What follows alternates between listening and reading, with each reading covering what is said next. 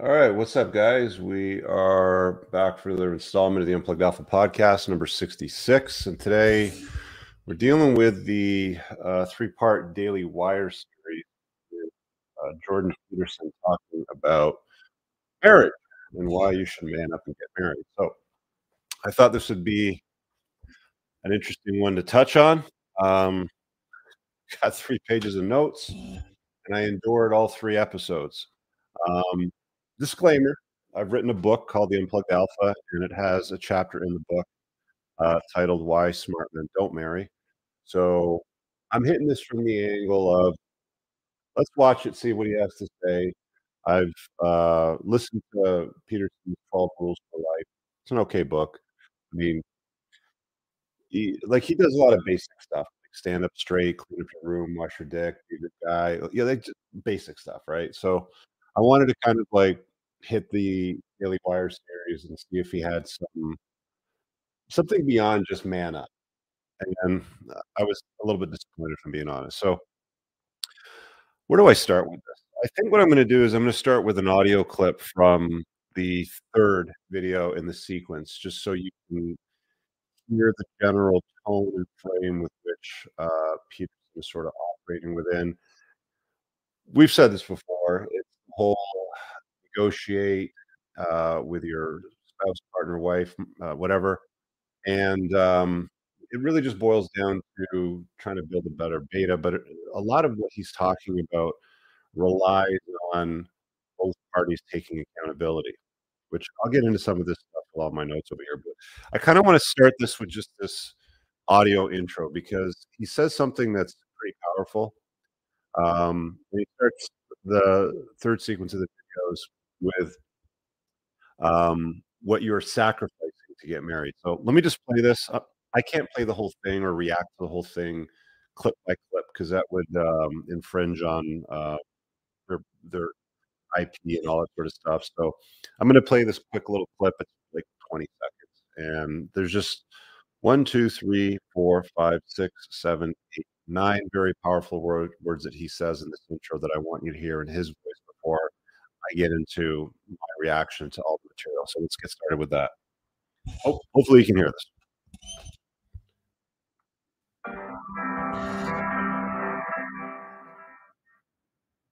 And then you think, well, what are you sacrificing to get married? Well, let's think about it. What are you sacrificing? Foolish, juvenile, short-sighted, hedonistic, nihilist, cynical, psychopathic, impulsive promiscuity. That's what you're sacrificing. It's like, hey, you might want to sacrifice that because that sounds like a pretty decent collection of demons. And you probably don't want that cluttering up your life. It's what's going to be. All right. So there's your little intro. So those words again were when you're sacrificing marriage, avoiding it, specifically, you're foolish, juvenile, short-sighted, hedonistic, nihilistic, cynical, psychopathic, impulsive, and promiscuous. And he says those are demons. So why not get married instead? Because that would be far better off for you. And I got a few things to say about that. Guys, if you're just joining the podcast, do me a solid. And I'm going to put YouTube on the general chat. Facebook, Twitter, Twitches, Twatches, whatever. Do me a solid. Click that link. Head over to YouTube and hit the like button and subscribe to the channel. So, all right, man, I got so many notes in this. There's a lot of disparaging words that he's using to describe men that don't get married. I don't get the impression he's talking to women specifically with this, although he does appear to be speaking to both parties when it comes to the sense of negotiating and working with one another. So here we go.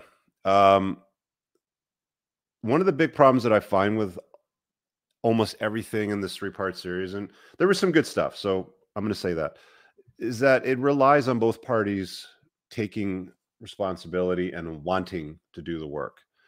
And there's some flaws with that, which I'll get into in a little bit, but I don't think it's entirely realistic in the world that we live in today.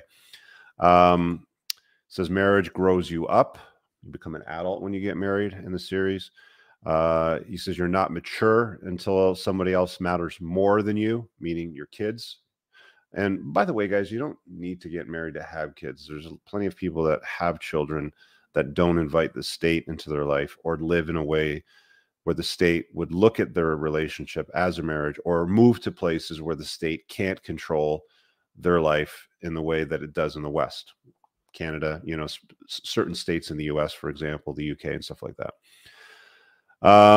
So some of the major flaws, which I bullet pointed here, is he assumes women will take accountability the way that men do. He says, if she cheats in the relationship, recovery is based on your ability to negotiate, which, I mean, look, when men go outside of the relationship, they cheat. When women go outside of the relationship, they betray. It's two different things. And I've covered that before in other videos. I'm sure you guys are familiar with that. One of the things that he admits, and I'm going to quote and end quote this, he stated, a difficult custody, again, this is in quotes, a difficult custody battle is equivalent to a near fatal bout with cancer, end quote. Now, he's advocating for marriage. He's saying, let's build a better beta. You guys can negotiate and figure it out. You're not a man until you have children. He said, if you're not married by the time you're 40, you're a creep. Those are, his exact words. But then he also admits in another breath that custody battles are the equivalent of near fatal bouts with cancer. And 50% of the time people get married after about 7 to 10 years. So you've got a 50% chance of basically having a fatal bout with cancer. I mean, he acknowledges that reality at least. The problem that I have with the entire series, he offers no real risk mitigation techniques that I talk about in the chapter in my book. Again, my book, do I have it over here? Yeah. If you guys haven't got it, the Unplugged Alpha is on Amazon in print, Kindle, and Audible. I narrate it myself. And one of the longer chapters in my book, chapter 15, is titled Why Smart Men Avoid Marriage. I'm going to get into some of this stuff in response to his points here that I made. So we talked about the difficult custody battle, admission. He assumes both parties will negotiate, are mostly equal, and will take ownership. He does not like the idea of a woman submitting to a man in a relationship. Quote, tyranny or slavery is what he calls it, end quote, when women yield to a man, it seems. So he's of the opinion that men and women are pretty much the same. They're equal, and that they should negotiate amongst themselves for the better outcome of the marriage, the children, blah, blah, blah, all that sort of thing. So everything he's talking about in this series, if you're an alpha male, you're an unplugged alpha male, it's not going to be of any use to you whatsoever. If you're plugged in beta and you want to become a better beta, you might get something out of it, but he's just going to march you into a slaughterhouse with what he's given you, because there's no risk mitigation tools whatsoever. And we haven't seen negotiating desire to be a successful way to long-term happiness in relationships, evidence-based at least. Okay. As they say, you simply cannot negotiate desire. It's got to be genuine burning desire. Chapter 3 of my book, I talk about why genuine burning desire matters. He also, another flaw is he also takes no consideration for the modern landscape, the dating landscape, family law, feminism, female promiscuity, and the weak state of men today as well, because the vast majority of men are weak. Like, we know something like a third of men today under the age of 30 or 33 or something like that. I covered this months ago, but most men aren't being intimate. They're not having sex.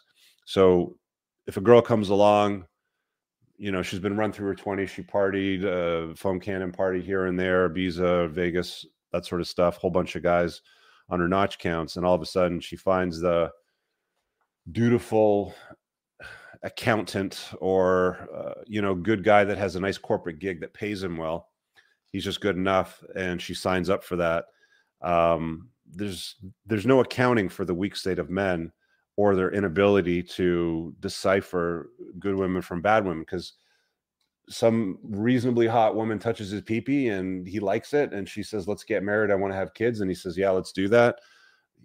He's not vetting her at all, and if he goes and watches something that says just man up and don't be a pussy and get married, it's a march into a slaughterhouse. So anyway, I'll keep going through some of these points here, and I'll take some call-ins on today's show. I'll drop the join link. You guys can ask questions on the topic, or if you got something you want to ask, it'll be open. I'll try to make sure I have enough time, posted for you guys. And a few of you guys mentioned, actually, by the way, when I posted it in the community tab, that you'd like to see me and Jordan Peterson have this conversation or a debate. And a few years ago, I think I've messaged him at least twice to come on to my Play and Win podcast, or even my Before the Train Wreck, before I renamed it the Unplugged Alpha, have a talk about his expertise, and he just ignored it. So the invite's open. He never took me up on it. I did have a conversation with what's his name from Daily Wire, Andrew Clavin. They had a segment they were doing on marriage or divorce. It was about a year ago. You can find it on Andrew Clavin's channel. Maybe search for Andrew Clavin and Richard Cooper in the YouTube search bar, and you'll probably see it. But we had a pleasant, 20-minute conversation about the concept of long-term relationships, and specifically marriage and divorce. We're obviously on different sides of the topic, but it was a productive conversation. There was people that got something out of that. Anyway, so part 1, he deals with arguments. Part 2, he deals with negotiation. And then part 3, he deals with a sacrifice in this 3-part series. The arguments section is the longest one. His arguments 4, why get married? Because people want a partner. Makes lots of references to biblical terms. Lots and lots of references in the first 45 minutes to biblical standards. But I don't see society and men and women being held to said biblical standards the way that they were originally intended, from my understanding anyway. He argues that marriage is the death of sex, or can be the death of sex, but he also says singlehood can also be the death of sex, which I'm not sure I agree with or even understand why he would say that, because there's no single guys that are spinning plates with lots of women in tow going, how do I get one of my plates or my girlfriend to have sex with me? This is exclusively a search term that Google has organized with men searching for. How do I get my wife to bang me? How do I get my wife to sleep with me? How do I single guys aren't doing that. So I'm not really sure why he's suggesting that singlehood is the death of sex, but maybe he means it in the term of promiscuity, or the potentials that come with that. He goes on to say the highest mountain to climb is looking for marriage as a lifelong date. Fair enough. If you're going to get married, you're basically going to date your wife for the rest of your life. So there's a reason why he's saying that. I made a funny note here with quote, end quote. He says, open quote, you need something to do, it might as well be that, close quote. And he's referring to getting married. You have nothing else better to do in your time, you need something to do, so getting married should be your number one priority. He discourages impulsive hedonism. He uses hookers and cocaine as an example as a life strategy. And I agree. Chase excellence, not women. I'm not really, aside from Hunter Biden, maybe. I don't know a lot of people that chase impulsive hedonism, using his examples, but okay. He also seems to think that shackling yourself to somebody is a great idea to hold yourself accountable in life. Now, actually, I should back up a little bit, because from what I know about him, he's only had 3 prior relationships to Tammy. Tammy's his wife. I think they've been married for 33 years, if I'm not mistaken. It's over 30 years. And he pined for her when they lived in the same neighborhood in Alberta. If I'm not mistaken, it might even have been across the street. It might be butchering the OG story. I'm sure somebody in the comments will correct me, but that's my understanding. Now, look, he doesn't have a big notch count, neither does she, obviously, because they've been together for so damn long. I think how old is he now? Let me just quickly check here. How old is Jordan Peterson? He is 60. He's been married for 33 years, so in his mid to late 20s, call it 26, 27. Yeah, okay, so Tammy obviously had some other relationships prior to him, but it doesn't sound like either one of them, from my understanding, has racked up a large notch count. So that's possibly one of the reasons why they've managed to form a reasonably healthy monogamous pair bond to one another, is because, we've seen these charts. I've talked about these charts many, many times. If you're dealing with a woman and she's had a lot of partners throughout her life, and she loses her virginity younger in life. She's a bad long-term marriage partner. The chances of getting divorced, I think, are something like double after 9 partners. And it continues to go up from there. I mean, the data really stops after, I think, something like 12 or 13 is where they stopped it. But it seems like both of them have reasonably, low notch counts, which would, point to one of the reasons why they've been able to deal with one another for so long. Actually, one of the points I made on my first page over here, in part 3 at minute 12, second 20, he's crying. You know how Jordan Peterson cries, from time to time in interviews because he gets choked up over something that really hits him hard, that's close to home. Well, it became clear to me that either Tammy had cheated on him at one point, or somebody very, very close to him got cheated on by his woman, because he was going on a little bit of a tirade, and then he got all choked up and started tearing up, man. The waterworks started to come on. So again, he didn't overtly state it, but it became very, very clear that it either happened in his relationship or somebody very, very close to him, maybe a brother, brother-in-law, somebody very, very close friend. But he did that, well up with tears. So I thought that was interesting because he spends a lot of time arguing for trying to fix things, even if she betrays you in the marriage. He talks about overpopulation, which I thought was interesting, which I agreed with. He provides a good argument for children. I'm not anti-children, by the way. I'm just anti-living in a way that looks like married. I'm not anti-dealing with women. I have an LTR. I'm not anti-having kids. I have a child. Those things can be great if you set yourself up properly. And I agree with him. I don't think the world's overpopulated. I don't think we're overpopulating the world. That's just some bullshit that the weirdos try to sell today, just to keep you in check. They only want the dumb people reproducing because they vote for more and big government. You know how it goes. So we did with the overpopulation note. Spends a lot of time talking about irresponsibility, chasing hedonism. Okay, well, hedonism and irresponsibility was mentioned quite a few times because I've got it mentioned in my notes throughout all these here. Calls men that do that pathetic. So this is quote. He calls men that don't get married and just date pathetic, nihilistic 40-year-old frat boys. So gents, if you're out there and 40 plus and you haven't gotten married yet, you're a pathetic, nihilistic 40-year-old frat boy. So man up and get married. Now, one of the things that he's selling a lot of in the second part is children. It's the best possible relationship. He says they will always have they always want the best possible relationship with you. But he completely forgets to tell you that ends in the teen years. Teenagers don't care about their parents. They care about their friends. They care about their social network. They care about their peers. They care about their sports team, their extracurriculars. Then they care about their parents, maybe. But the teen years aren't great years for most parents. In fact, I've had conversations with a few guys, and the topic came up, in the past, where it's like, is it worth having kids? And you ask a guy that's got a 6-year-old, he'll say, yeah.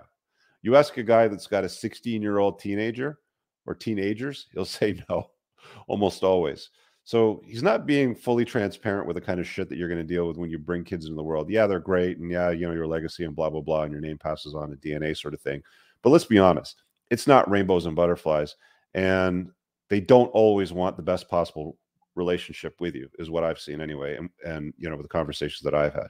And this is, speaking as a guy that has a kid entering teen years too now.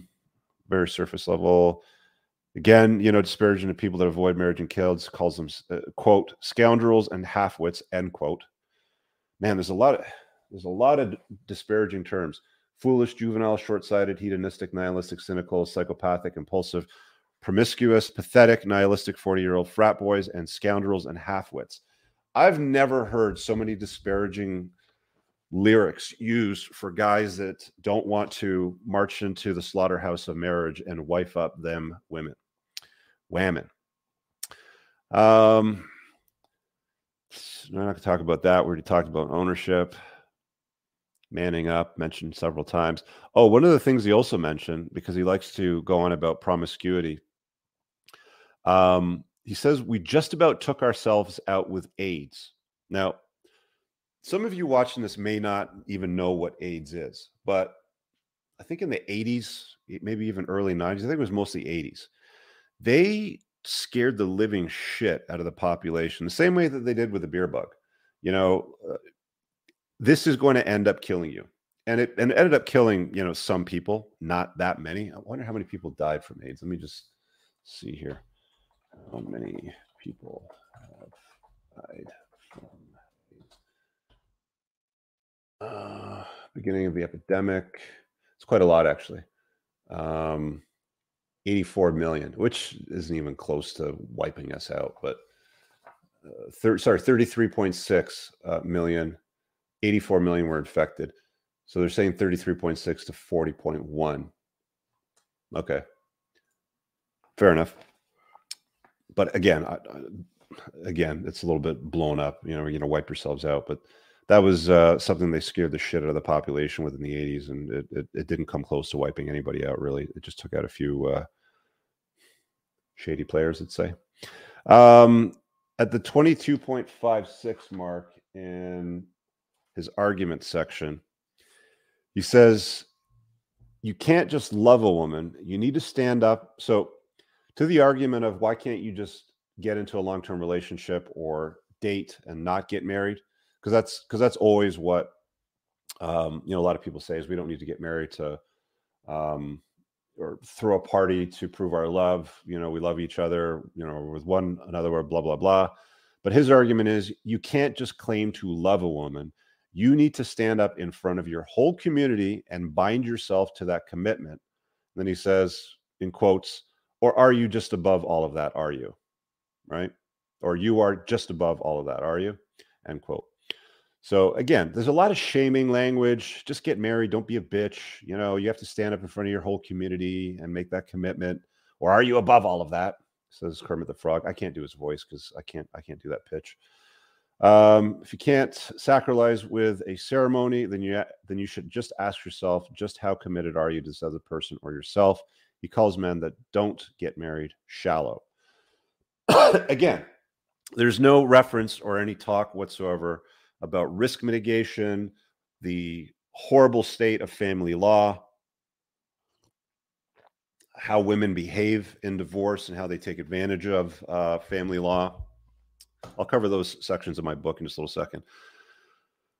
Okay, and then he talks about negotiation. There's an entire episode in the series on negotiation. He really likes the idea of men and women negotiating their differences. I don't like that term, negotiating. What is the actual definition? The dictionary definition as it would stand. Discussion aimed at reaching an agreement. That's really all that it boils down to. So in the context of the English language, he's basically saying, aim at reaching an agreement with your differences, with the topic of negotiation. And look, there's certain things that you're going to have discussions with in a long-term relationship. Like I've said before, I'm in an LTR, been there for some time now.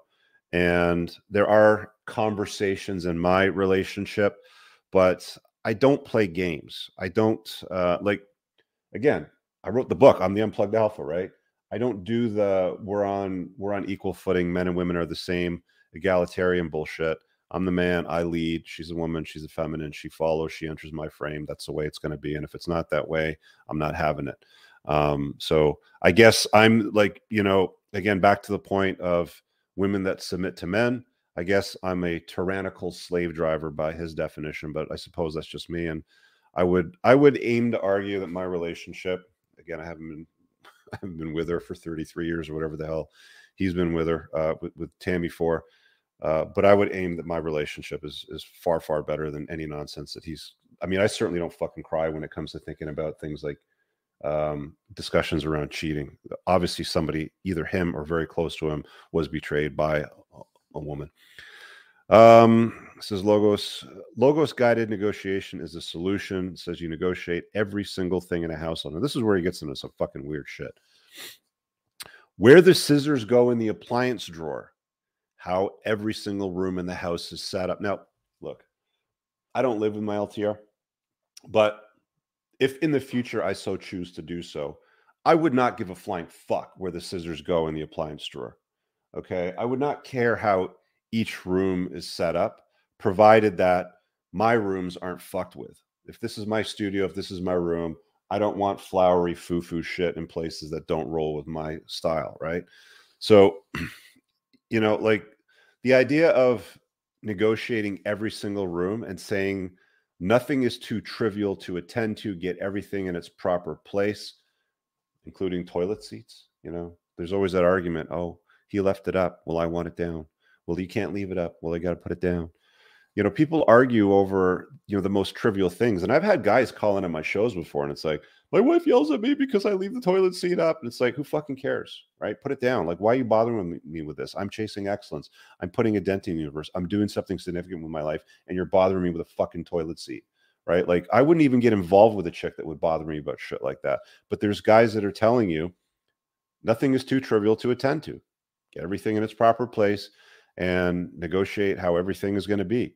Because he says the alternative is tyranny, slavery, or chaos. Okay. You suggest give them what they want, and they will give you what you want. So he like, yes, he's like, I say yes to my wife. What do you say? He has an agreement that if I can say yes to you, then I will. And it sounds to me like he says yes a lot to a lot of things. I remember there was a stand-up comic, I think it was Chris Rock. He talked about the yes stamp. He goes, if you just get married, you just have to get a yes stamp. Just say yes, yes, yes, yes, yes, honey. Can we? Yes. Can we do this? Yes. Can we do yes? And the whole skit, is about just being a yes man. And look, you want to do the build a better beta plan and march in the slaughterhouse with your eyes closed and hope everything works out for the best. More power to you. But from what I've seen and the people that I've talked to and my experience and everything that I've consumed, red pill, unplugging, Evo Psych, all this shit. Okay. Taking a look at the Matrix for what it really is. I don't think any of this stuff is that useful. I think he's got some good ideas. I like how he deals with some of the craziness when it comes to the wokeism and, like the crazy conversations they have with this guy. Like, he does a very good job dealing with a lot of society's bullshit. I just don't see this series being that useful to men when it comes to contemplating divorce, or sorry, contemplating marriage, because as we know, it's probably going to end in divorce. And as he admitted, where was it? Difficult custody battle is the equivalent to a near fatal bout with cancer. So he knows what guys march into. Remember, he used to do a lot of therapy sessions with couples too. Spends a lot of time talking about organizing the house with your wife. He also seems to yield a lot to Tammy. There was an example that I made a note here of paintings. He likes to collect paintings. And apparently he's got a thing for dark Stalin era sort of paintings. And, look, if you have a studio or a study, a library or something like that, there might be a place for that, a place that you like to work. Maybe it offers him inspiration. I don't know, but he liked them. But the way that he was talking about the paintings and how they had to go through the paintings and what they were going to do when they were doing the renovations with the house, it just sounded like a lot of yes, yes, yes, yes, yes to, to Tammy, to give her what she wanted. Which is just like, whatever, man, if that's what you want to do, then that's what you want to do. If that doesn't matter to you, but I really don't see the point. I just don't. It's just too small and too trivial and too stupid. And you might want to call me, what was the word that he used for it? A tyrannical slave driver. That's not his words. It's just the definition expanded.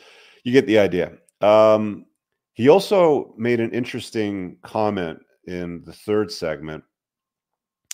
And by the way, he has some decent advice with kids. And the talk of negotiation in the relationship would make sense if, you have somebody to negotiate with that takes accountability and responsibility. The vast majority of women today don't take responsibility and accountability. A lot of guys don't either, by the way. It's not just women. A lot of guys don't either. It's always somebody else's fault. Point and sputter. I'm the victim, blah, blah, fucking blah. I said in my red flag chapter, one of the types of women that you want to avoid are women that, number 2 in the list, by the way, which is feminist. And here, I'm going to put up the ticker for my email list, because if you haven't opted in, here it is. So get on my email list if you haven't opted in, and you can get the chapter on 20 red flags for free. But if you deal with feminists, they have a victim mindset by default. And the vast majority of women today, whether they admit to it publicly or not, are in fact feminists. Society, culture, the matrix, if you will, has contaminated their thinking in such a way that they, for the most part, believe that women make less for the exact same job that men do. They're paid less. This argument's been blown out of the water 1,000 times. Jordan Peterson had a great conversation with that BBC reporter about it and just destroyed it.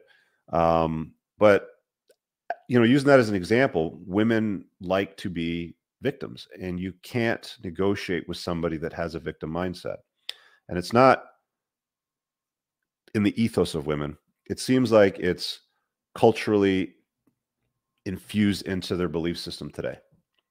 Again, vote for more inclusivity, for more kindness, for more bigger government, for more handouts, for larger tax rates. Tax the rich, tax those motherfuckers, tax those guys, and let's hand it out to everybody else. You can't negotiate with somebody that has a victim mindset. And unfortunately, a lot of women that you're going to deal with today have that. Like, if you were to flat out say, don't invite somebody into your life that has a victim mindset, don't get married to somebody that you can't have a conversation with, they won't take responsibility for things that they do wrong, then I'd tip my hat to that. But it's very, very difficult for me to co-sign much of this based on what I saw. He also admits that peace in a marriage. So he was talking at one point about, people wanting peace in a marriage, peace in their relationship. They just want to come home to a happy home and be a peaceful place, a warm, inviting place. He said, and he used the word really about 6 times. He said that peace in a marriage is really, really, really, really, really hard to attain. True peace, he calls it a high-level goal, the promised land. So I found it interesting that he was admitting that there's all this fucking work that you have to do to put all your assets at risk of losing half of them, because a prenup won't hold up after about 7 to 10 years anyway. I mean, they're only good for a few years. And if she stays working, to end up in the promised land of peace in a relationship, when you can just have peace by not inviting somebody into your house and getting married and living in a way the state gets to fucking mess with your life. So it's an interesting comment, but I thought I would frame it from that angle just to sort of offer a little bit of insight in it. Let me go back over here. Sorry. Let's see, there's a couple of super chats that popped in. Tallest man, please share your thoughts on women you are dating spinning plates while you are also spinning plates. I think it's disgusting and not sanitary. No men in my circle have an issue with this, so I'm seemingly alone in my views. Please share your thoughts on women you are dating spinning plates. So are you talking about women dating a bunch of guys? I think it's disgusting and not saying, yeah, it's disgusting. It's absolutely disgusting. But that's what a lot of women do today is, they'll just keep dating a bunch of dudes until the best one shows up, or until she thinks the best one shows up and she hopes that she can lock him down. Like, a woman's sexual strategy is to try to get the best guy that they can get. That's what hypergamy is. So that's why you end up with women that rack up a huge notch count. There's a video I put out on my Entrepreneurs in Cars channel the other day. If you haven't seen it, it's got the title something about like 100+ men. And this woman wrote in confused as to why she was having a hard time finding guys to look past her promiscuous 20s. She's like, oh, I only slept with 100 guys and I was lucky to only get an STD once, blah, blah, blah. And it's like, guys think that's disgusting. They don't want anything to do with promiscuous women on a long-term basis. And statistics prove they are a horrible option to invite into your life as a wife. So why would you do some stupid shit like that? So we're talking about peace. Really, really, really, really, really hard to attain. He says it's the promised land. So it appears to be, like an admission of this is really fucking hard to accomplish, which I would agree with. He says that you get to peace. Here it is, through negotiation. Shocking, right? The pathway to peace is untying the knots in the rope of your life, is what he says. Well, good luck with that, given the current environment. And if you don't get it right, you're basically putting half your shit at risk. And 80% of the time, you're only going to see your kids every other weekend if you're lucky. That's how the cookie crumbles. And I'll get into my stuff in a minute. Meaning both sides can't. He admits we get tangled up. Yes.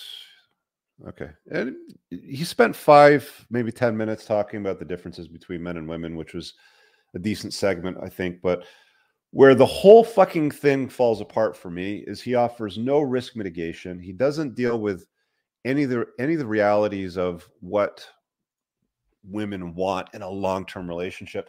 And dude, he's the guy that's all about fix your house before you try to fix the world, right? He's like, clean up your room, make your bed and clean up your room, get your life in order. But hold on a second. Didn't his daughter get divorced? And word on the street was when he was in Russia and her husband, she was still married at the time, from what I understand, was there taking care of the kid and the father in Russia when he was going through his fucked up shit. Apparently she ran off to Romania and had a little bit of fun with Mr. Tate while married. So, like the whole fix your house thing first, I get it, dude. Like it makes sense. But have you taken a look at what your kids have done? Like, I don't know what the dude has done, his son, but Michaela isn't exactly an icon, to be worshipped, if we're being honest, based on what I've heard anyway. So, of course, there's people that are going to deny that didn't happen. That didn't happen. Okay, well, that's not the word on the street. Anyway, so let's do this before I take some call-ins. I've already burned through about 30 minutes talking about the series. Do I recommend it? Look, no. I just can't. So my chapter, Why Smart Men Avoid Marriage. I'm just going to rip through it real quick. I highlighted some of the items here. So the arguments that I talk about in here is family law and how it's ultimately designed to enrich the mother financially and with the children. There's other parts of family law and the legal system that have domestic violence written into it. And a lot of guys have had false DV charges flicked at them through divorce, acrimony, any number of things. And it's advantageous for women to use a false DV charge. Look, I mean, the woman you marry is never the same woman that you divorce, okay? All the vows and all that stuff that you take in the church, the crying, the fucking ceremony, the big cake, the dancing, the dresses, the candles, the fucking limousines, the cars, the horse-drawn carriage, the honeymoon, all that stuff goes out the window. All those ego investments that you often make when you get married to compromise so that you're not a, what was his words again? I like using his words for this stuff over here. Called you a creep. Foolish, juvenile, short-sighted, hedonistic, nihilistic, cynical, psychopathic, impulsive, and promiscuous creep. So all of those things that you give up, I don't see the juice being worth the squeeze. Now, I get that women want to have relationships with men and they want to have children and they want to pair bond to them and, form some kind of a official, deal. Got it. But where are women when it comes to changing family law to make it level, to make it a level playing field? Why aren't they getting together, marching on Capitol Hill and having a word with policymakers and bureaucrats and saying, we want to get married, we want to have children, we love our men, we don't want them to get fucked, we want things to be even, let's change law, because nobody's listening to fucking dudes. MRAs have been at it for years, and they've done virtually nothing. They've barely moved the bar. So my stance on it is, when are you ladies going to step up to the plate and go and talk to the policymakers and the bureaucrats about changing family laws to make them level? But they won't, because it's advantageous for them not to, which is why things are all quiet in that sphere, and they always will be, which is why I'm the guy that says, hey, look, here's the facts, fellas. Walk around the landmines, don't step on them. So we talked about domestic violence, how women behave during divorce, which isn't well. It's obviously terrible because you follow the money. That's how things work. You just follow the money. Why people do what they do, you follow the money. And if you're going to behave badly, if you're going to be the primary caregiver and get 80-90% of the custody, you're going to get all the money, or most of the money anyway. In some places in the world, women get more than half of the matrimonial assets and the kids, and he doesn't even get to see his own fucking kids. Some random dude that she starts porking after the marriage gets to see his kids more than he does. So that's just the reality of it. That's how it unfolds for a lot of dudes. Not all of them, but that's how it unfolds for a lot of dudes. The financial obligations extend to alimony, child support, matrimonial assets. And I just talked about that. They're motivated to make sure that they get the kids, and will have to behave badly in order to get the kids. It's just fucking, written in the code. It's a code in the matrix, guys. Let me read this little bit over here that I think speaks very loudly. There's a woman that left a comment in one of my videos years ago. Her name was Kim Brown, or that was the name of her avatar anyway. And she said in the comment, the thing that infuriates me is my hubby makes about $50,000 a year. I make about half of that. But when you're talking to people about taking responsibility for themselves, you do realize that if I were to leave my husband and become a single mother with government benefits, I'd have way more money. What we pay in taxes as a couple, as opposed to what the government would give me if I was on my own, isn't even close. So when women leave their husbands, they are improving their situation. Until that changes, nothing else will. It's sickening when society rewards those who make bad choices. She went on to explain, my friend, who's a single mother, does the exact same job as me and makes the same money as me. We sat down and compared her finances. With all the subsidies and tax breaks she receives from the government, she has about $1,000 a month more than my family in disposable income. To me, that's not just rewarding single mothers. It is actively punishing middle to low income women for staying with the father of their children. Don't argue with me, argue with her. I'm just a fucking messenger. And I cover some other stuff in here. Arguments for marriage. I'm not going to read the whole chapter. You guys should grab the book. How marriage changes men, betatization through 1,000 concessions, paternity fraud, testosterone level decrease, reduced sex drive. You guys read the chapter. That's the meat and potatoes of it. What can I say, guys? I like Jordan Peterson. I think it's a shit series. That's just my take on it. So, Jordan, Daily Wire, you want to have a conversation about this in depth, you have your people, reach out to my people. We'll have a talk about it. I don't mind explaining the intimate details, but I think that if you don't give men accurate advice and let them, it's a slaughterhouse. Marriage is a slaughterhouse. He admits in his fucking case that going through custody battle is the equivalent of a near-death experience with cancer. That's pretty bad, right? The saying, it's as serious as cancer. Okay, this is how fucking serious getting married and untying the knot can be. And that doesn't account for the other 50% of people that stay married, because the vast majority of them, if you look at the stats, I covered this in my book, by the way, in detail too. If you look at the stats, over the course of something like 7 years, only 13% of people still together report being in a state of love. Only 3% report being in a state of bliss. So if you think that bliss or paradise or calm, what was the other word that he used? Peace, was it? Peace. Yeah. You get to peace through negotiation. If you think you're going to have a peaceful marriage, not expose your risks, be able to, the chances of all this thing happening, raising your kids, having a healthy family, her not going outside of the relationship, betraying you, any of those things happening is pretty freaking slim. Because if only 3% of people are in a state of bliss after that period of time, that just goes to show you what happiness usually ends up like. Whenever guys say to me, what do I say to my chick because she's asking me about marriage and I'm not into it. I don't want to do it. The thing that I tell all guys is this: tell her to look around. Look at her parents, look at her siblings, look at her aunts and uncles, look at her cousins. Tell her to look around. And you should know these people by now, because if she's bringing up the concept of marriage to you and you've been dating her, I'm sure you've met these people, her friends as well. Take a look around and then point to them all and say, are all of these people that you know in your life, and just go through all of them, happy?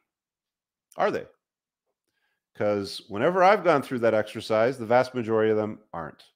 And I'm the happy one in the LTR, unmarried, not living in the same house. That may not be the perfect situation, but it works well. I'm happy with it. I think we're both happy with it, and it seems to work. But the whole push for marriage, I don't get it. Look, I get it's cultural. I get a lot of religions, push it on people. I get that it's been around for a while. I mean, in the grand scheme of things, marriage is a very, very new concept. I don't even know how old, a couple thousand years old.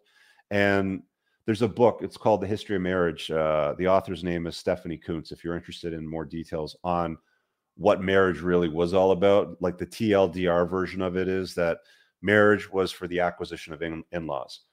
You didn't have law enforcement, medical care. You didn't have drug stores. You didn't have grocery stores. You didn't have a lot of things when they came up with the notion of marriage. And by the way, it came out of agriculture, because when you had stuff, land, horse, oxen, cows, chickens, and shit to pass down to your kids, like that would have made sense, right? To raise them together and pass that shit down, because now you have stuff, you have land, you have things, right? And the idea of marriage from that point of view was the acquisition of in-laws. You didn't have law enforcement, you didn't have schools, but if you got married to married into an influential and powerful family, guess what? Maybe she's got 5 brothers and they're all tough guys. Maybe her father is well off. Maybe there's women in her family that are great at childcare and raising children and schooling children, right? Like that was the concept of marriage. Like that was a role that it played. It had nothing to do with love. None of that bullshit. None of this stuff. When I opened up the computer and I played his lyrics at the very beginning, calling guys that don't man up and get married foolish, juvenile, short-sighted, hedonistic, nihilistic, cynical, psychopathic, impulsive, promiscuous creeps. And there's a few other disparaging terms that he used throughout the thing as well that are peppered throughout the fucking notes. But that wasn't considered. Love wasn't considered. It was about the acquisition of in-laws, right? And even back in those days, if the marriage never panned out, he would end up keeping everything and the kids, generally speaking, right? So I don't know. Things have changed dramatically over time. Let's just say that. And it's not a great deal for guys. It's a good deal for women. I've said this before. You have a daughter, encourage them to get married. Make sure she finds a high value, successful, competent, influential guy that she's going to want to be with over the long-term basis. Marriage is a good deal for her. But if you have a son and he's got shit and he's no good at vetting women, doesn't know any of these things, or doesn't want to listen to it, he's a plugged in fucking beta, a servant of the Matrix, he'll probably get destroyed at some point later on down the road. That's just the fucking reality of things, man. All right, let's see what we got here. Oh boy. Boom facts. I'll read your book again just to prove Jordan Peterson wrong about convincing young men about marriage. I'd have the conversation with the Daily Wire people or Jordan Peterson, whoever wants to talk about it. But I have I have my stance. Will you forgive me if I sleep with another man? Yes, says Jordan Peterson. Well, look, he clearly doesn't like the idea, and it teared him up pretty obviously when he was talking about it. But because he's so committed to the idea of marriage and negotiating in a marriage, he wants you guys to do that. That's what he wants you to do. Rich spits valid points. I also like Jordan Peterson, but give Rich the win in this argument after being married. Usually agree with Jordan Peterson, but it seems his points are very one-sided. Kind of surprising due to him being a popular receptionist. Wow. Let's see. Okay, there's one more super chat down here. I'm gonna get this before I drop the call-in link. Hey, Rich, longtime viewer, just got back into your vids after a couple-year hiatus. Have you considered Ayn Rand's philosophy? I believe it is the most valuable thing you've ever learned. No, I haven't read any of her stuff. I've seen some of her interviews. She's difficult to watch because she's just like, you don't want to look at her. But I've heard a lot of people encourage me to get into her stuff. And I've gotten into so much shit over the last couple of years as far as reading red pilled books, Evo Psych books, fucking study after study after study. You guys send me a lot of stuff in email. You know, if you want me to look at something, email me it. But I've looked at a lot of things over the years, and I feel like I've got, and I'm saying I feel like, I'm going to rephrase this. I think that I have my ducks lined up and things better than 99.9% of the fucking population. So I can say that with absolute certainty and confidence. I'm good. I'm absolutely good. Thanks for asking. Okay, let me grab the link for you guys to hop in and ask questions. We're going to open it up to Q&A. If you guys want to do it on anything I talked about tonight, awesome. If not, bring what you got. Call in and ask a question. Again, this is for Q&A, guys. This is not for, oh, I want to talk about my shit or I want to plug my crap. It's Q&A. Ask questions, okay? So I'm going to pin that to the top of the YouTube live chat. So if you're elsewhere on Facebook's, Twitter's, Twitches, and everything, again, I'll drop the damn link. Get over to freaking YouTube and watch over there because that's where the call-in link is.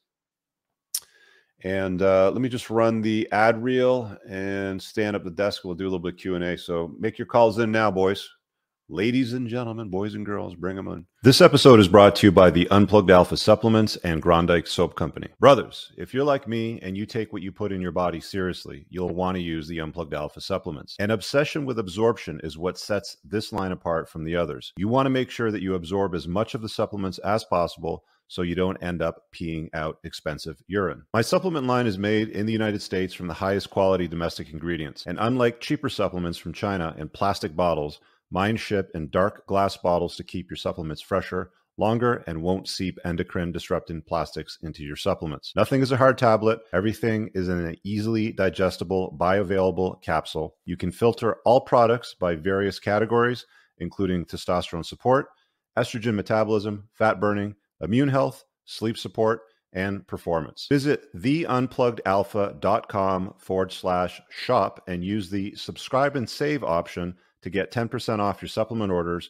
or use coupon code ALPHA10 for 10% off a one-time order to try it out. Then, I use Tactical Soap and God of War beard oil every day. Tactical Soap is a handmade product made in the United States from ingredients you can actually pronounce, not conventional endocrine-lowering toiletry chemicals. Both the soap and the beard oils are infused with bioidentical pheromones that are designed by a clinical psychologist and pheromone expert to maximize attractiveness to the opposite sex. Go visit coopersoap.com and get 10% off your order today. Guys, check out my website at richcooper.ca for more information on booking me for coaching, my community, my courses, and a whole bunch more. You can also find all the useful links pinned below in the top YouTube comment of all my videos. Now let's get on with the show.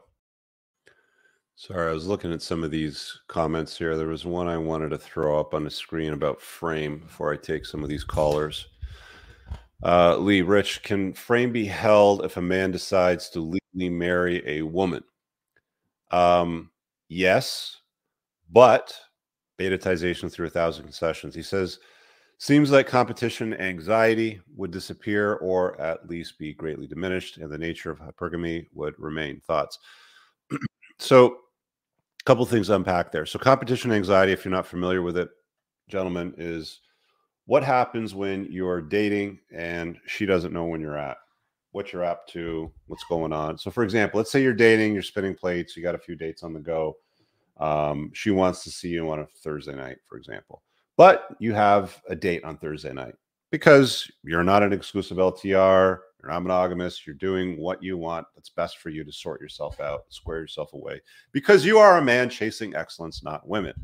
And she says, "Hey, Rich, I'd love to see you on Thursday night." And then all you have to say is, "Love to, babe. I'll see you next whatever. Thursday night, I'm busy." That's it. Now, she's going to know that something is going on. That's what competition anxiety is. Women creep the shit out of you on social media. They'll look at your social media and be like, "Who's this bitch liking this guy? And why is she commented over here? And why did she put a heart over here?" Sort of thing. So they start creeping. And then they start cooking up this narrative in their head. Competition anxiety kicks in. The hamster gets caffeinated running on the wheel. And she starts thinking, well, he must have other options. So I need to, whatever. I need to behave better. I need to be nicer to him. I need to be more enthusiastic around him. You get the idea. So that's what competition anxiety is. And a lot of people argue that when you become married or you invite a woman in your house or you get into a monogamous LTR, competition anxiety relaxes. And it's true. Women don't desire you as much when it's common and it's known and it's familiar and you're always around and you live in the same house and she has dibs on you all the time. So competition anxiety is a very useful tool when you're dating, when you're doing whatever it is you're doing, aside from being living with somebody in a monogamous way. So the notion of frame falling apart when you give up your freedom is a difficulty that you're going to have to contend with. Look, I've always maintained that getting into an LTR, whether you want to call it a long-term relationship, a marriage, whatever it is, that you're going to do, dealing with a woman on a long-term basis where it's mostly you and her will relax her competition anxiety, and she will not behave as well as she did when you were dating her. It's just a fact of life. She's not going to be as enthusiastic with you on years 7 to 10 as she was in week 1 to 7. Fact of life, because it's new, it's fresh.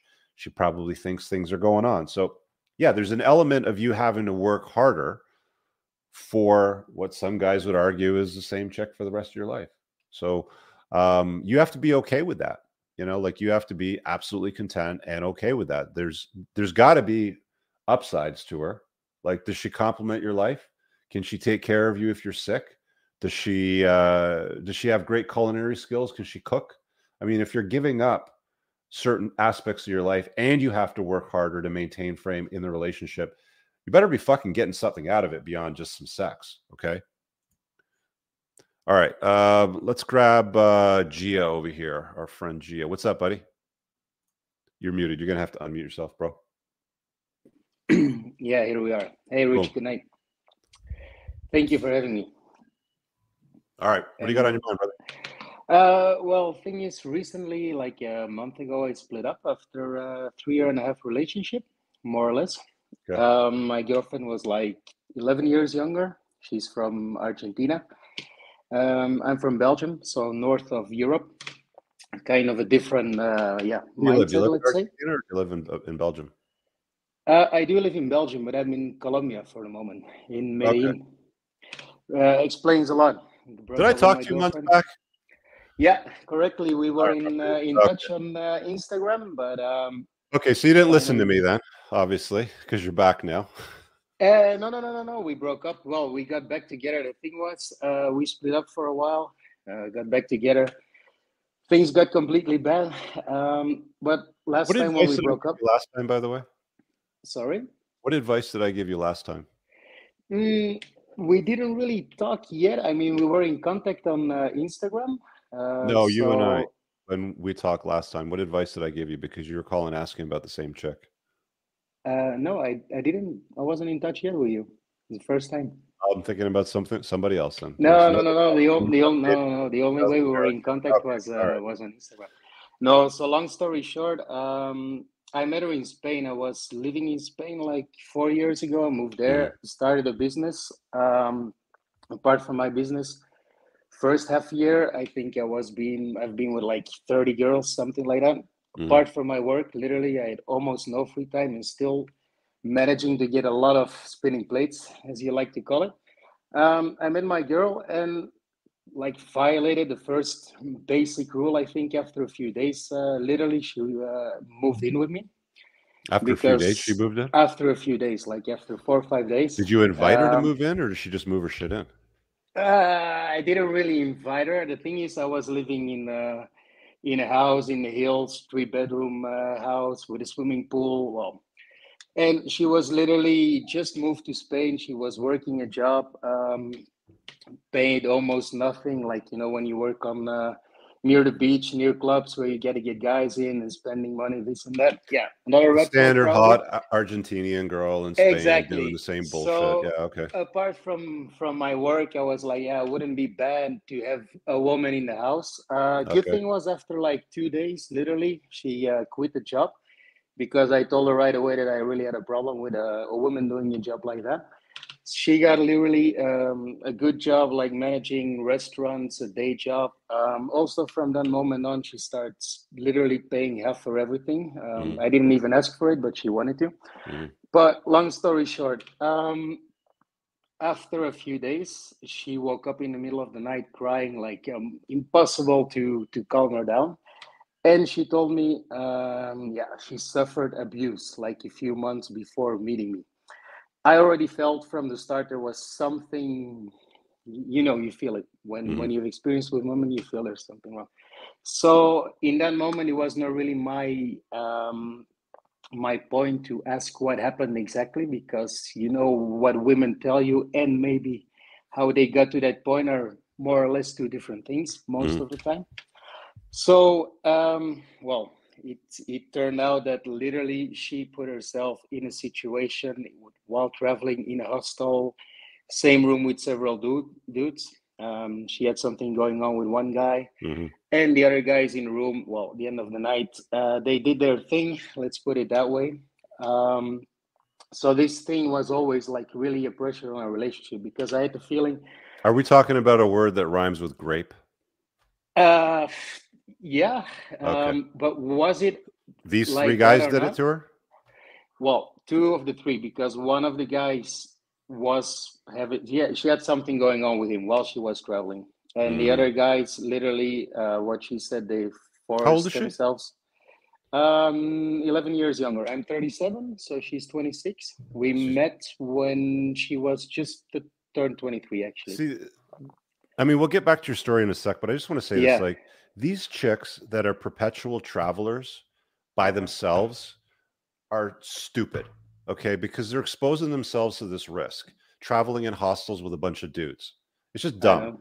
I Think, know. oh, hokey pokey, everything's going to be fine. No, you do it long enough, at some point, some shit's going to go down like it did. Anyway, go back to your Yeah. story. So she wakes up freaking out, crying. Yeah, Okay, so well, this the thing happened is to her. also when you go back to like I say Argentina, I've been there countless times in Buenos Aires. I love the whole atmosphere as being a man and knowing your game. It's for me, it's one of the best places in the world. But Hmm. then you also know what kind of women you're dealing with, especially when you talk about this mindset of feminists and we're free and we're equal and we do whatever we want.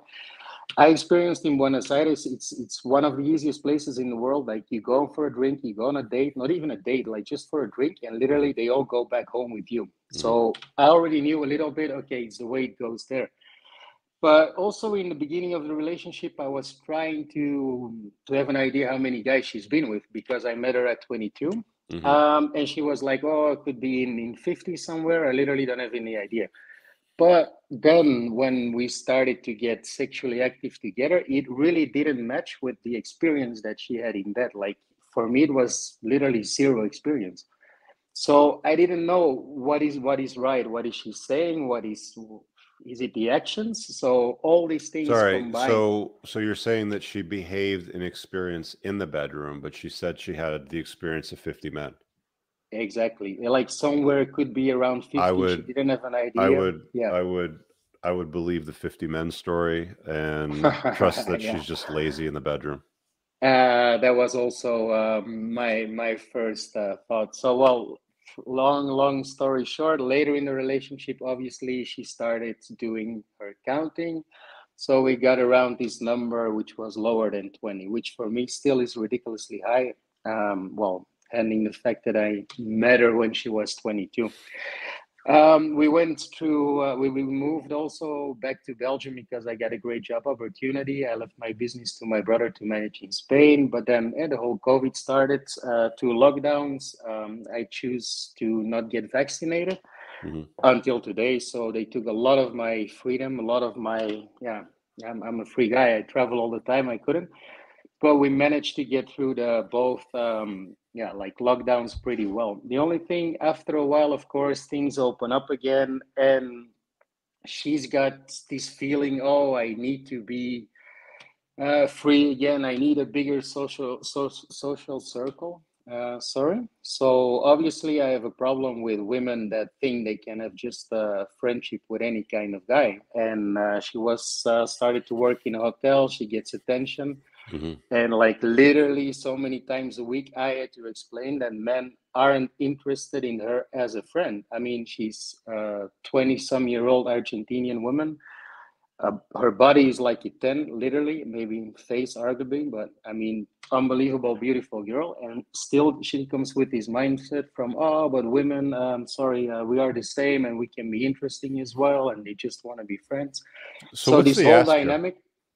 No, the ask is actually, so I broke up recently. I cut like all boundaries, but still putting in balance everything I know now. But still, it's the it's this double, the feeling from the heart, the feeling what I know rationally what I should do. I mean, I'm brushing up on. Okay, well, let me put it to you this way, man, because I think I understand what you're getting at here. It's like you're a little bit broken up about this whole thing.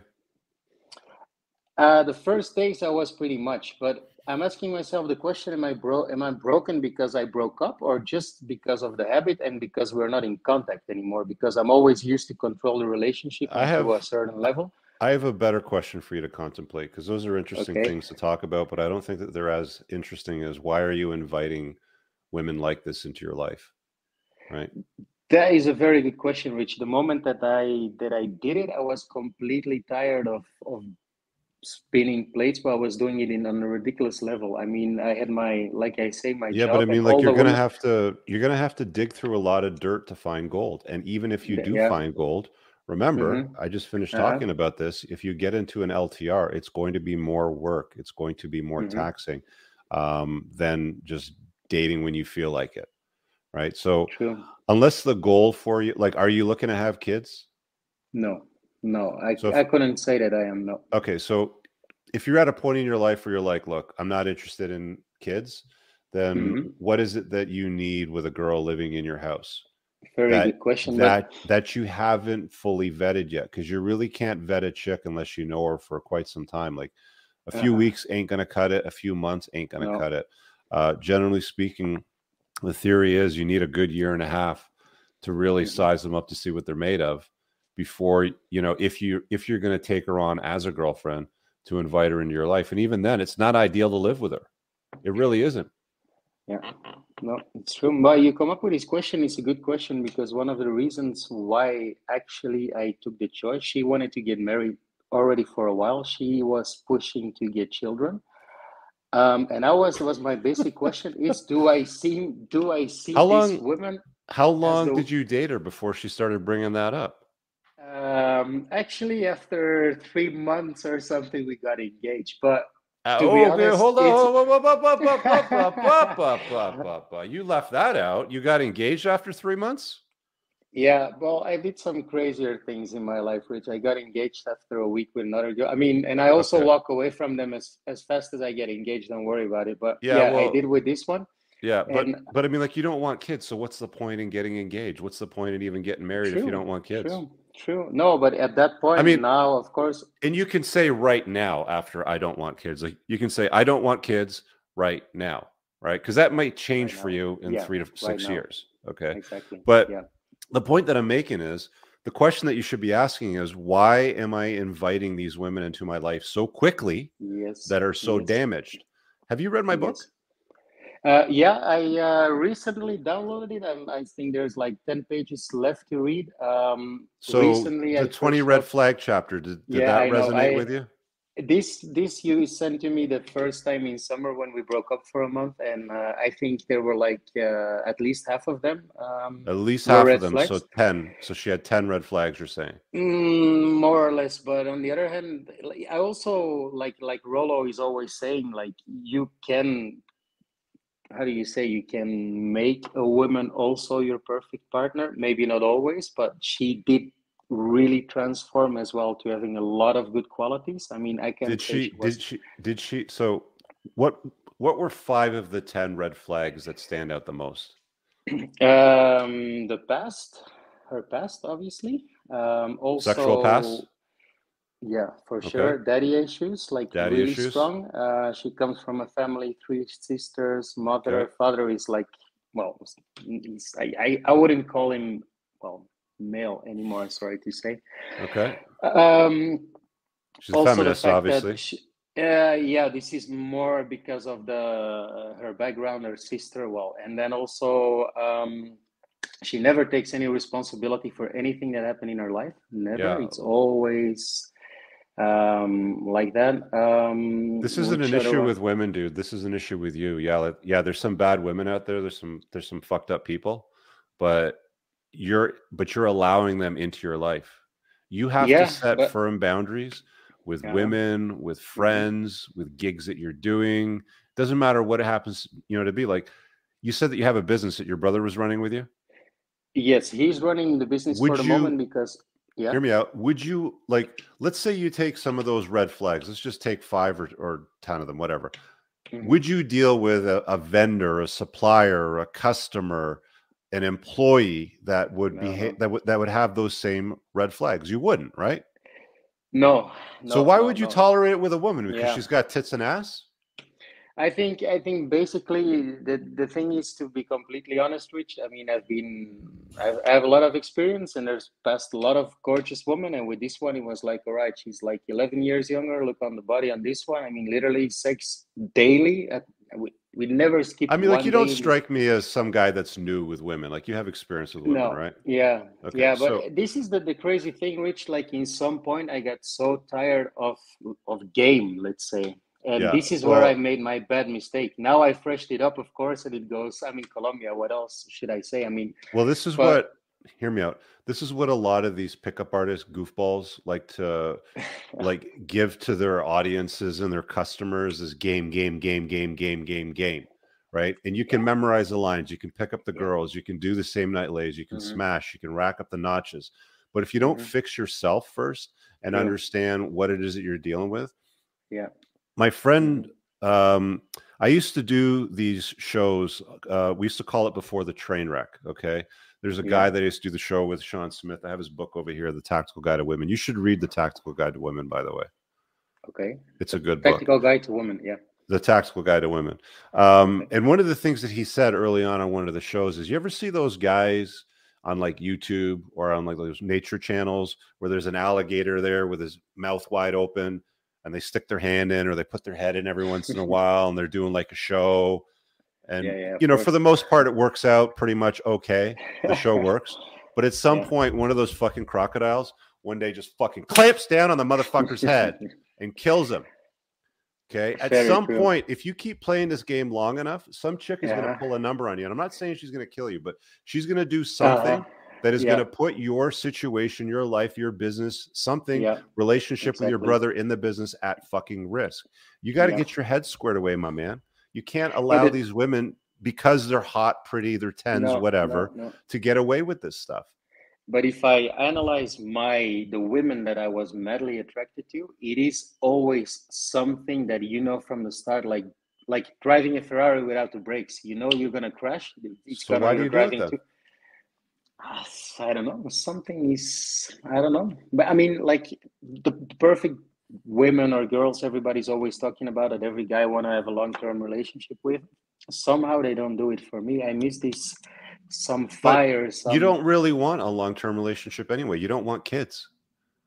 no, but I mean, also it kind of had good things as well, the long-term relationship. I Not mean, with the women you're dating, my friend. no, no, no, I know, Are but they I mean, cooking and cleaning your house? Are they able to take care of you when you're sick? Do they run errands for you? Do they make your life easier? Not if they got 10 red flags. No, no, I know. But actually, no, the cooking, the cleaning, the sex, that was all perfect. Well, she My amazed me a lot, friend, and you are addicted to chaos. that's probably true. I think in more than one aspect of my life, but How old are it's you? also a tyrant. 37, Rich. 37. 37. Okay. Well, Yeah. my friend, I would prefer guys figure this out by the time they're 30. You're 37. Look, Yeah. man, I would take a break from chasing tail, get your head Mm-hmm. squared away, and make sure that you can get better at spotting dangerous women, because at some Oh, point, the alligator or the crocodile is going to clamp down on your head and shit's going to be yeah, over yeah. very I, quickly. I can tell the The way things that we you went run through. recklessly, it's Hmm. dude, it's like riding a motorcycle without a helmet. At some Yeah, point, you will go down. At some exactly. point, every Hmm. motorcyclist goes down at some point. At Hmm. some And point, the you thing will go is, down. you see it coming from far away already. You see So, the crash coming closer and closer, and still you still keep on the ride because you're like, oh, well, let's see what's gonna come next. But no, you're 100% right. my friend, I'm going to give you that resource again. The Tactical Guide to Women. Read it. Yes. Read my book again. There's another Um. book that I would recommend. Joe Navarro. He was an FBI profiler. He wrote a book called The Dangerous Personality Types. There's 4. Okay. Yeah. He basically took his entire career dealing with psychopaths and fucking crazies and talked about the personality traits that exist in those people. You like chaos. You like inviting Hmm. crazy women into your life. I get it. The sex is awesome, but at some point, you're going to discover that the chaos that they bring to you and the bullshit and the Exactly. stress, it ain't worth it. I got to let you go because I got to Exactly. let a few more people in because I got some people waiting, but I hope that Thanks a lot, offers Rich, something for and you. thanks Okay. for all your great work. Really Okay, man. appreciate it. Thank you, Take man. care, brother. All right. Holy shit. That was crazy. Enrique, hello, Rich. What are your thoughts on buying a Hummer H2 in today, 2022? If you're talking about the new one, the electric one, it's pretty cool. But the old H2, I think you're going to run into some serious fucking maintenance ones because those ones were kind of built to fall apart. Let's grab Victor Time Wolf here next and see what he's got for us. What's up, buddy? Hey, Rich, can you hear me? I can hear you. I have a business question actually for you. Thank Changing you. gears a bit. I'm so glad it's Um, not some crazy chick question. yeah, in our school entrepreneurship community, guy brought up the question about refunds and all of that, and it Yeah. struck me another question. How do you deal with a transaction dispute with the merchants like Visa, Amex, and MasterCard? So normally if somebody like one of the things that happens, see, because my membership's on a subscription, so it just auto renews.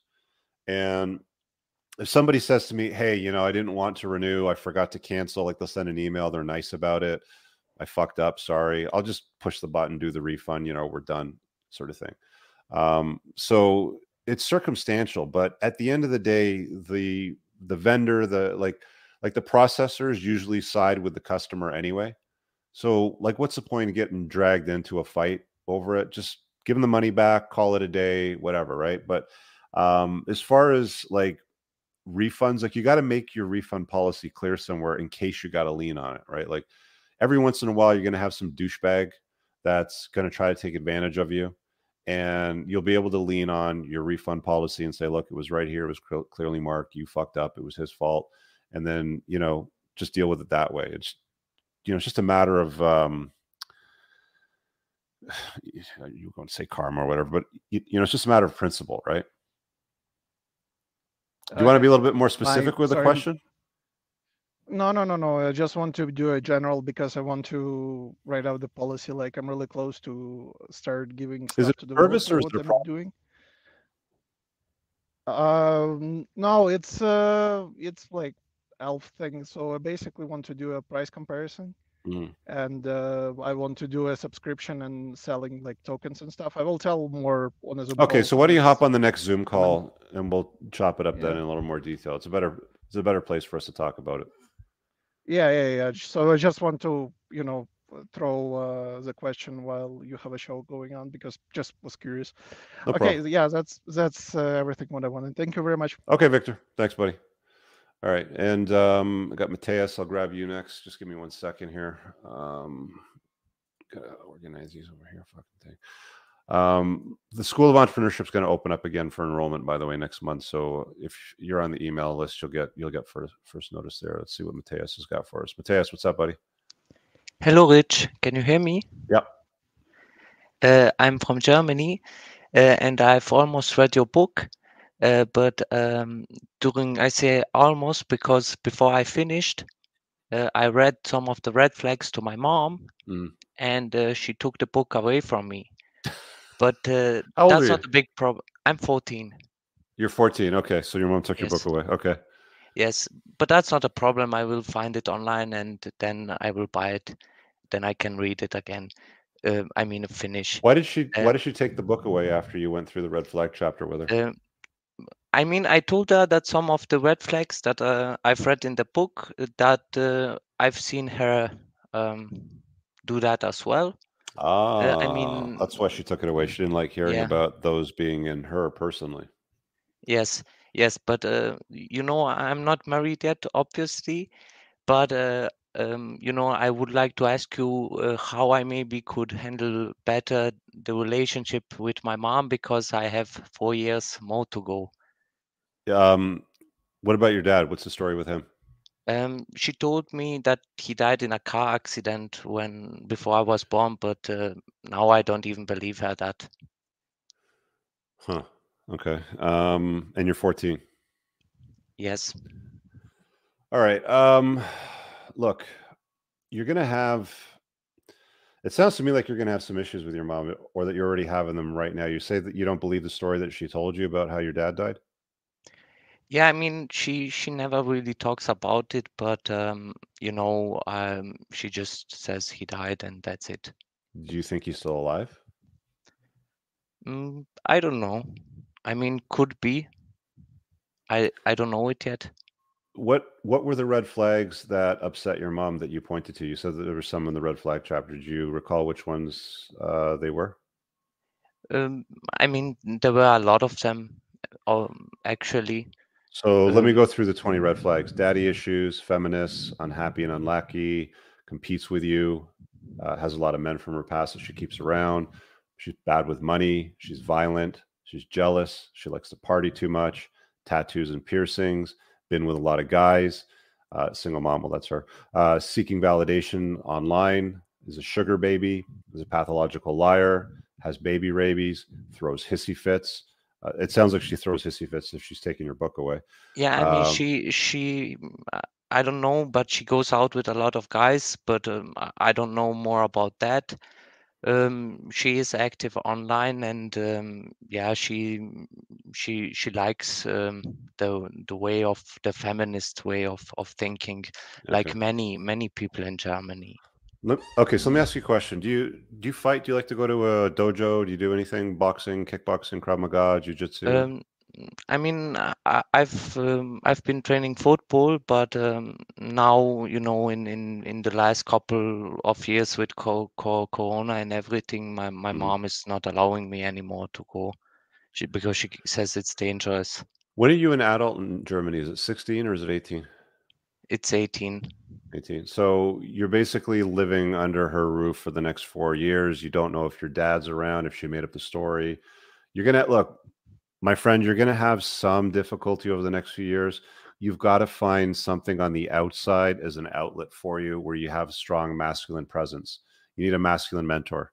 Ideally, if you can join a dojo, learn boxing, learn karate, learn kickboxing, just get into a fighting sport, some kind of combat sport, and spend time with an instructor, spend time with other guys there. You need an outlet because you're in a position right now where she's completely. Look, man.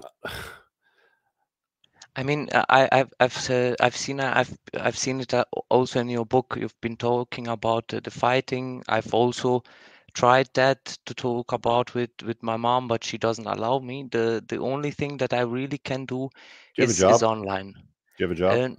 No, I don't have a job, but I'm doing pretty good online on my own. What do you mean online on your own? Do you have a source of income? Yeah, I'm doing pretty good actually. What do I you do have for some income?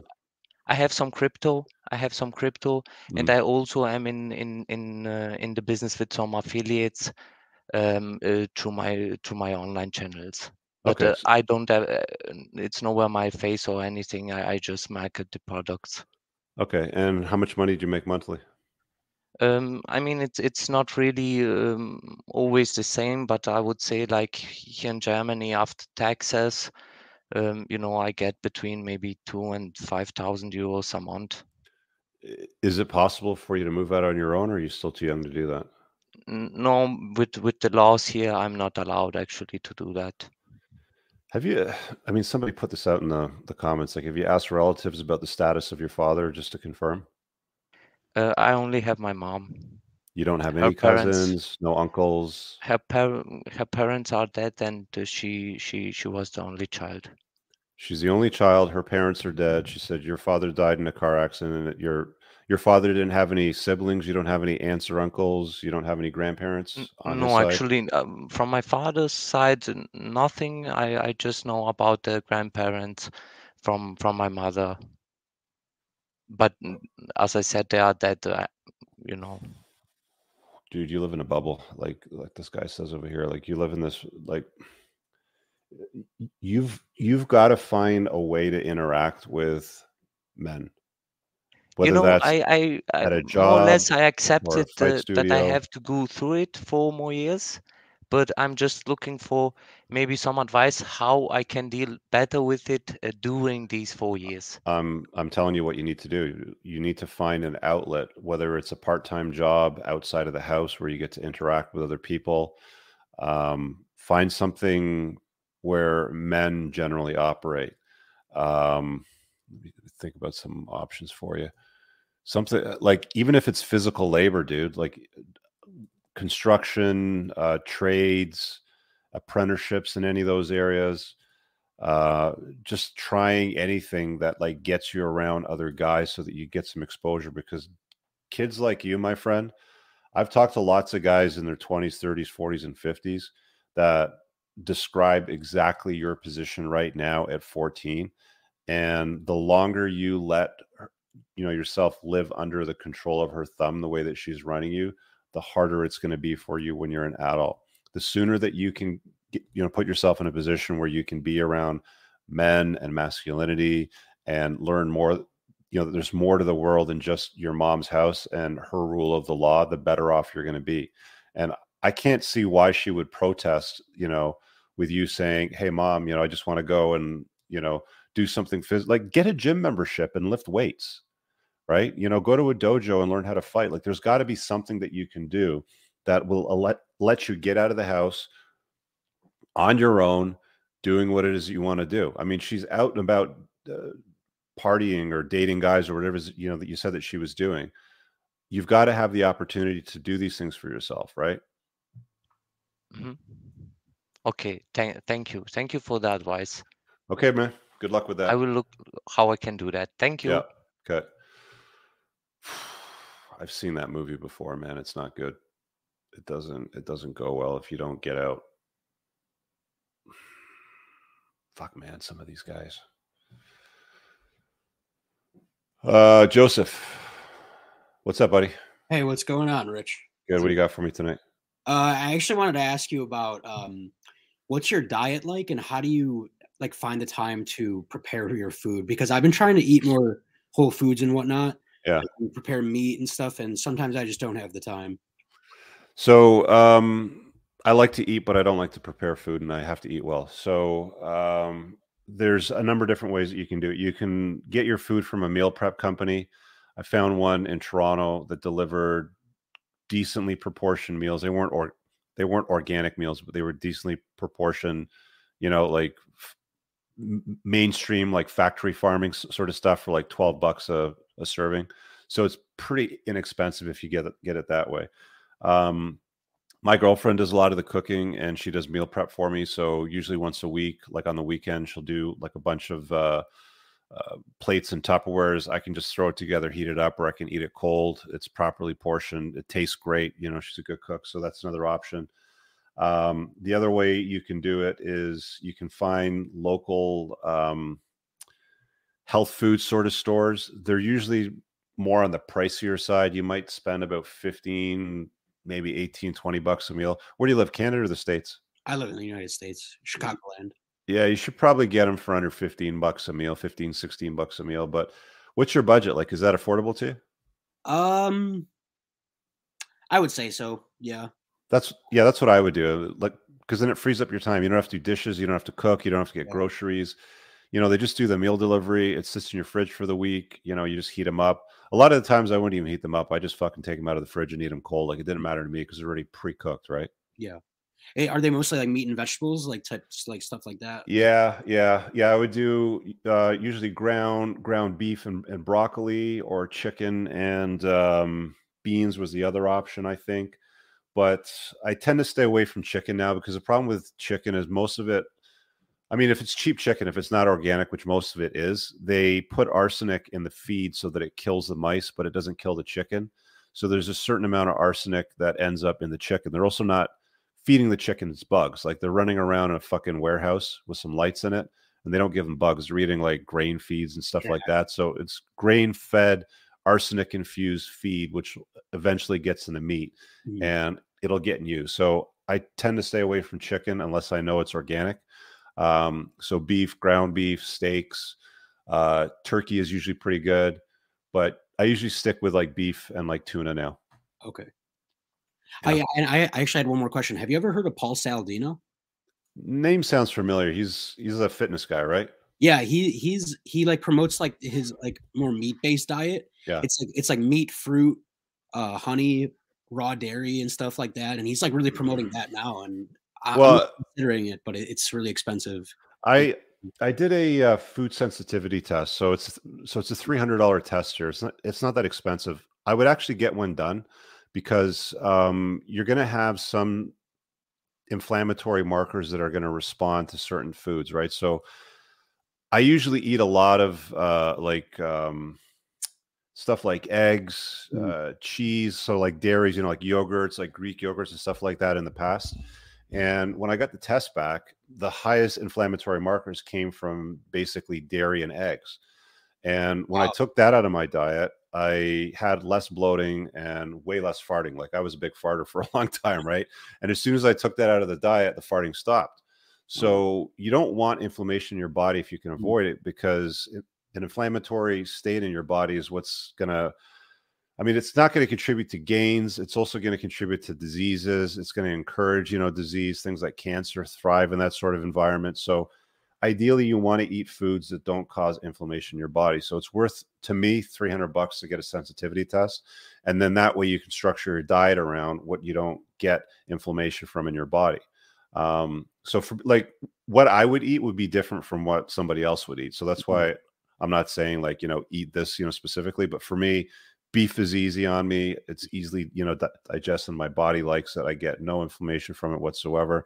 Same thing with vegetables. The problem with fruits, like you mentioned, problem with fruits is they're high in sugar, right? So if you eat a lot of fruit during the day, it's going to spike your glucose, right? Yeah, that is what they say. Paul Saladino tries to like debunk that. So I like I said, I definitely recommend checking him out. But then again, obviously, like a lot of people are trying to debunk him. So it's always back and forth. You know what I mean? Yeah, everybody's got their thing. But I think generally speaking, if you're looking for protein sources, meats are always going to be solid. Beef and tuna, you know, for me would be my go-tos. And as far as fibers and greens, I usually go more to like the broccolis, kale, and cauliflower because like the supplement DIM in my supplement lineup, they're cruciferous vegetables which lower estrogen in your body. Like, it helps your body metabolize estrogen, so it keeps your testosterone levels higher. So I tend to go more for like kale, cauliflower, broccoli, stuff like that, but I'll eat other greens too. Gotcha. Are you into oysters or sardines at all? I'm a big fan. Oh yeah. So I don't like to obviously cook them or anything like that, but if I go out and there's oysters on the menu, I always smash back oysters. They're one of the best sources of zinc. Yes, definitely. Yeah, actually, I always go to Whole Foods. They're 12 for 12 on Fridays. So yeah, shout out Whole Foods for that one. Good deal. Yeah. All right, buddy. Thanks for having me on, man. Appreciate it. Thanks, man. Take care.